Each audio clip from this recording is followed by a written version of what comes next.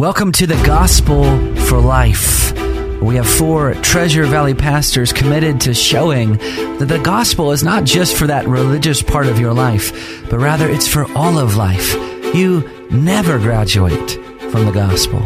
I'm Josh Bales, pastor of the Well Church, here with Russell Herman, pastor at Cloverdale United Reformed Church, Phil Moran, pastor at Christ Presbyterian Church, and Jonathan Van Hoogen, pastor at Dayspring United Reformed Church. Now, if you'd like to find out more about us or catch past broadcasts or get information about our annual conference, you can find us at reformationboise.com. All right, welcome back to the Gospel for Life, and we have been looking at the 400th year anniversary of the Synod of Dort, this great historical event that took place 400 years ago in the Netherlands. Historically, this was when the Remonstrants, who were students of Jacob Arminius, came and demonstrated against the church in Holland, and their basic dispute was over the way that sinful man is made right before a holy God. And they proposed 5 points of doctrine, and these doctrines are basically the doctrines of Arminianism when it comes down to the doctrine of salvation. The Synod of Dort, which was just a council of 84 church members church pastors from all over Europe, came and responded with what's called the Canons of Dort. And this is where we get the 5 points of so-called Calvinism today, also in the form of the acrostic TULIP. So what we've looked at so far is TUL, total depravity, unconditional election, and limited atonement. And so today we are moving on to irresistible grace. So what does irresistible grace mean, and what does it not mean? So if you're really going back to the teachings of the Remonstrants, what they would say is that a person can resist God's internal gracious call of salvation. Mm-hmm. That man has the ability to resist the work of the Spirit. And so the Spirit's work then is dependent upon the person or the sinner's willingness to cooperate. The Spirit needs to bring about a change in somebody's heart. They would agree with that. Arminians believe that the Spirit has to be the means of salvation. Mm-hmm. However, the Spirit is not the free agent. The Spirit is a dependent agent, and he's dependent on man, the will of man, the cooperation of man, if you will. So really what happens is, if you want to just say it in just practical terms, the gospel is presented to somebody as is preached or shared, and at that moment, God's Spirit does a work in the heart of the person that's listening and opens up a door, if you will. And then at that point, the person can say, yes, I want to do something with that, or no, I'm not going to. So the Spirit does, if you will, little works of regeneration. Opens a portal that the person says, okay, I'm going to go through that portal, or nope, I'm not going to do anything with the work that the Spirit did at that initial moment. So it's like there are hundreds of rebirths in the lives of unbelievers, and hopefully with one of them, they'll do something with it. I hope that's not an oversimplification, but that I think that would be the most consistent rendering of what they're saying. The Spirit's necessary, and the Spirit constantly does a work, and it depends on whether the person's going to do something with that work every time. Yeah.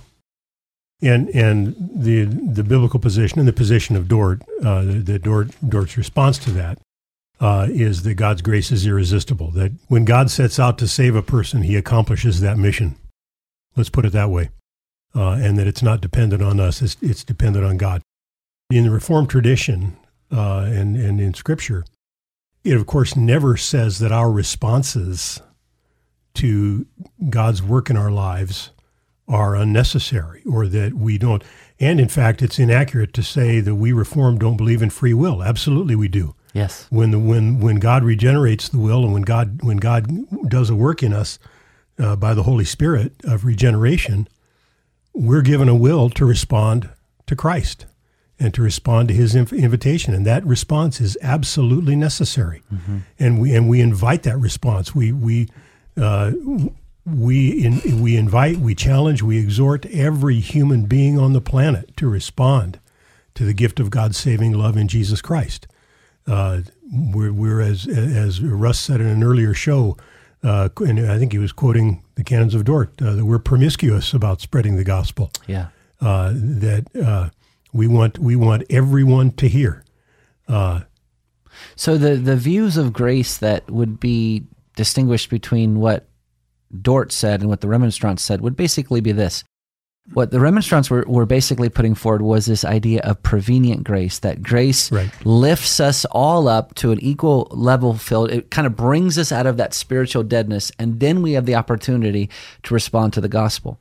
What Dort is saying is that no, actually, the grace of God that you need is not just to bring you to a neutral playing field. You need grace to bring you all the way into the kingdom. So to summarize, both prevenient grace and irresistible grace precede human decision. The difference is that prevenient grace does not guarantee the outcome of salvation, for it still depends upon human will. Right. But irresistible grace is always effectual, and it always results in the salvation of the person that it's poured out upon. This is the doctrine of the new birth. Yes. I always ask people when they're struggling with the doctrines of grace, I ask them, well, what did you do to be born into this world? Yeah. And they have to say, well, nothing. And I said, don't you think that's maybe why Jesus used the language of the new birth? And in fact, that's exactly why Jesus is using the language of the new birth. He says, after that whole sermon in John 3, he says, the wind blows where it wishes, and you hear its sound, but you do not know where it comes from or where it goes. So it is with everyone who is born of the Spirit. The wind is effectual. The Spirit is effectual. The wind is sovereign in how it blows. The Spirit is sovereign in who it saves. Right. I'm just going to read the language of the Remonstrants to see, so you can hear it. So they're going to believe in grace, and they're going to believe that we need to be saved by grace. So I just want to be fair. I want to be clear. It says, man does not have saving faith of himself, nor by the power of his own free will, since he's in the state of apostasy and sin, cannot of and through himself think, will, or do any good which is truly good. So we agree with them on that. That is true. We need God's grace to be saved. We can't do any good apart from that. Then they go on to say, this grace of God is the commencement, progression, and completion of all good, also insofar that regenerate man cannot, apart from this, prevenient or assisting, awakening, consequent, and cooperating grace, think, will, or do good, or resist any temptations to evil, so that all good works or activities which can be conceived must be ascribed to the grace of God in Christ. But with respect to the mode of this grace, it is not irresistible, since it is written concerning many that they resisted the Holy Spirit. And we agree. We agree many resist the Holy Spirit, right? That's why there's still sin today. The point is that when the Holy Spirit sovereignly chooses to overcome that resistance, nobody can stop him. And thank God. That's why we're saved, is because God overcame our resistance. But I think the clear teaching of Scripture that we need to continually come back to is that the Spirit gives life. Yes. That the Spirit doesn't come and give an inkling and then disappear. Right. That the Spirit's work is to come and regenerate, give new life, a new birth. It does a work that leads to salvation. That the idea is that regeneration is a gift of God. Yes. But it's not a tentative gift, partially given, and then maybe that it will be pursued. It's a gift that creates. And the reason why grace is irresistible is because salvation is a one-sided work of God, God changing the heart. Man, at that point, has new affections and therefore will choose God. Why? Because his heart has been renewed. Right. And so man is not forced. Man now has the ability to choose God because his heart has been made alive. Right. Well, and here once again, the idea that grace can be resisted, the idea that God's initiative in a human life can be resisted, gives us way too much credit. It's as if God offers this thing out there and then just stands back and says, well, okay, it's up to you now. No, the gospel is just exponentially better than that. Mm-hmm. That there's this offer out there that we can take or leave. No, Christ has a people he came to save, and God in sovereign love and mercy has sent the Spirit to call us from death to life. And yeah, I couldn't resist it because I was dead in my sin. If I'm laying on the operating table and my heart stops, at that moment I don't have any choice about whether they choose to put the paddles on me and get my heart started again. Yep. God in sovereign mercy elected me, and he just used that image again, put the paddles on my heart. And brought me from death to life. And to think otherwise gives me way too much credit, gives human beings way too much credit.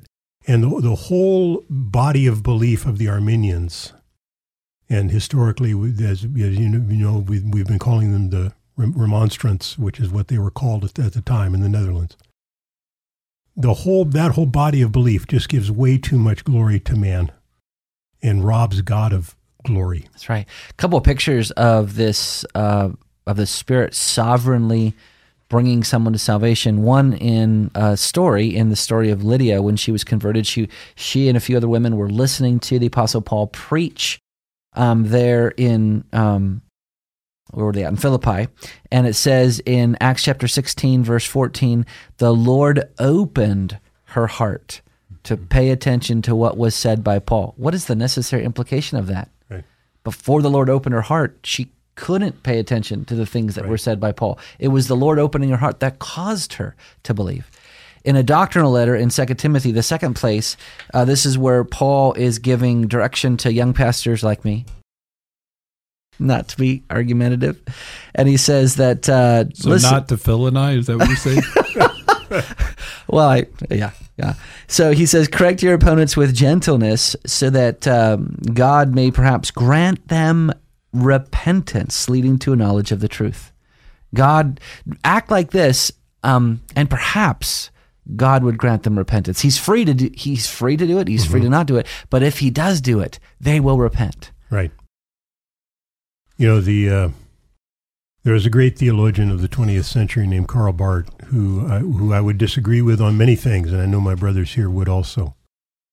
But one thing he got right, a little 3-word phrase. He said, God is not God in vain. In other words, God is not on a saving mission for nothing. He's going to God accomplishes what he sets out to do. And when we talk about irresistible grace, that's what we're saying. God's not making an attempt at salvation. God is accomplishing salvation. And it's one more reason we can rest and be assured and be at peace in our salvation, because we know it's the work of God and not mine. Amen. Well, you've been listening to The Gospel for Life. We've been going through the canons of Dort. If you've missed any of these broadcasts, just subscribe to our podcast. Just type in The Gospel for Life. We hope to see you next time.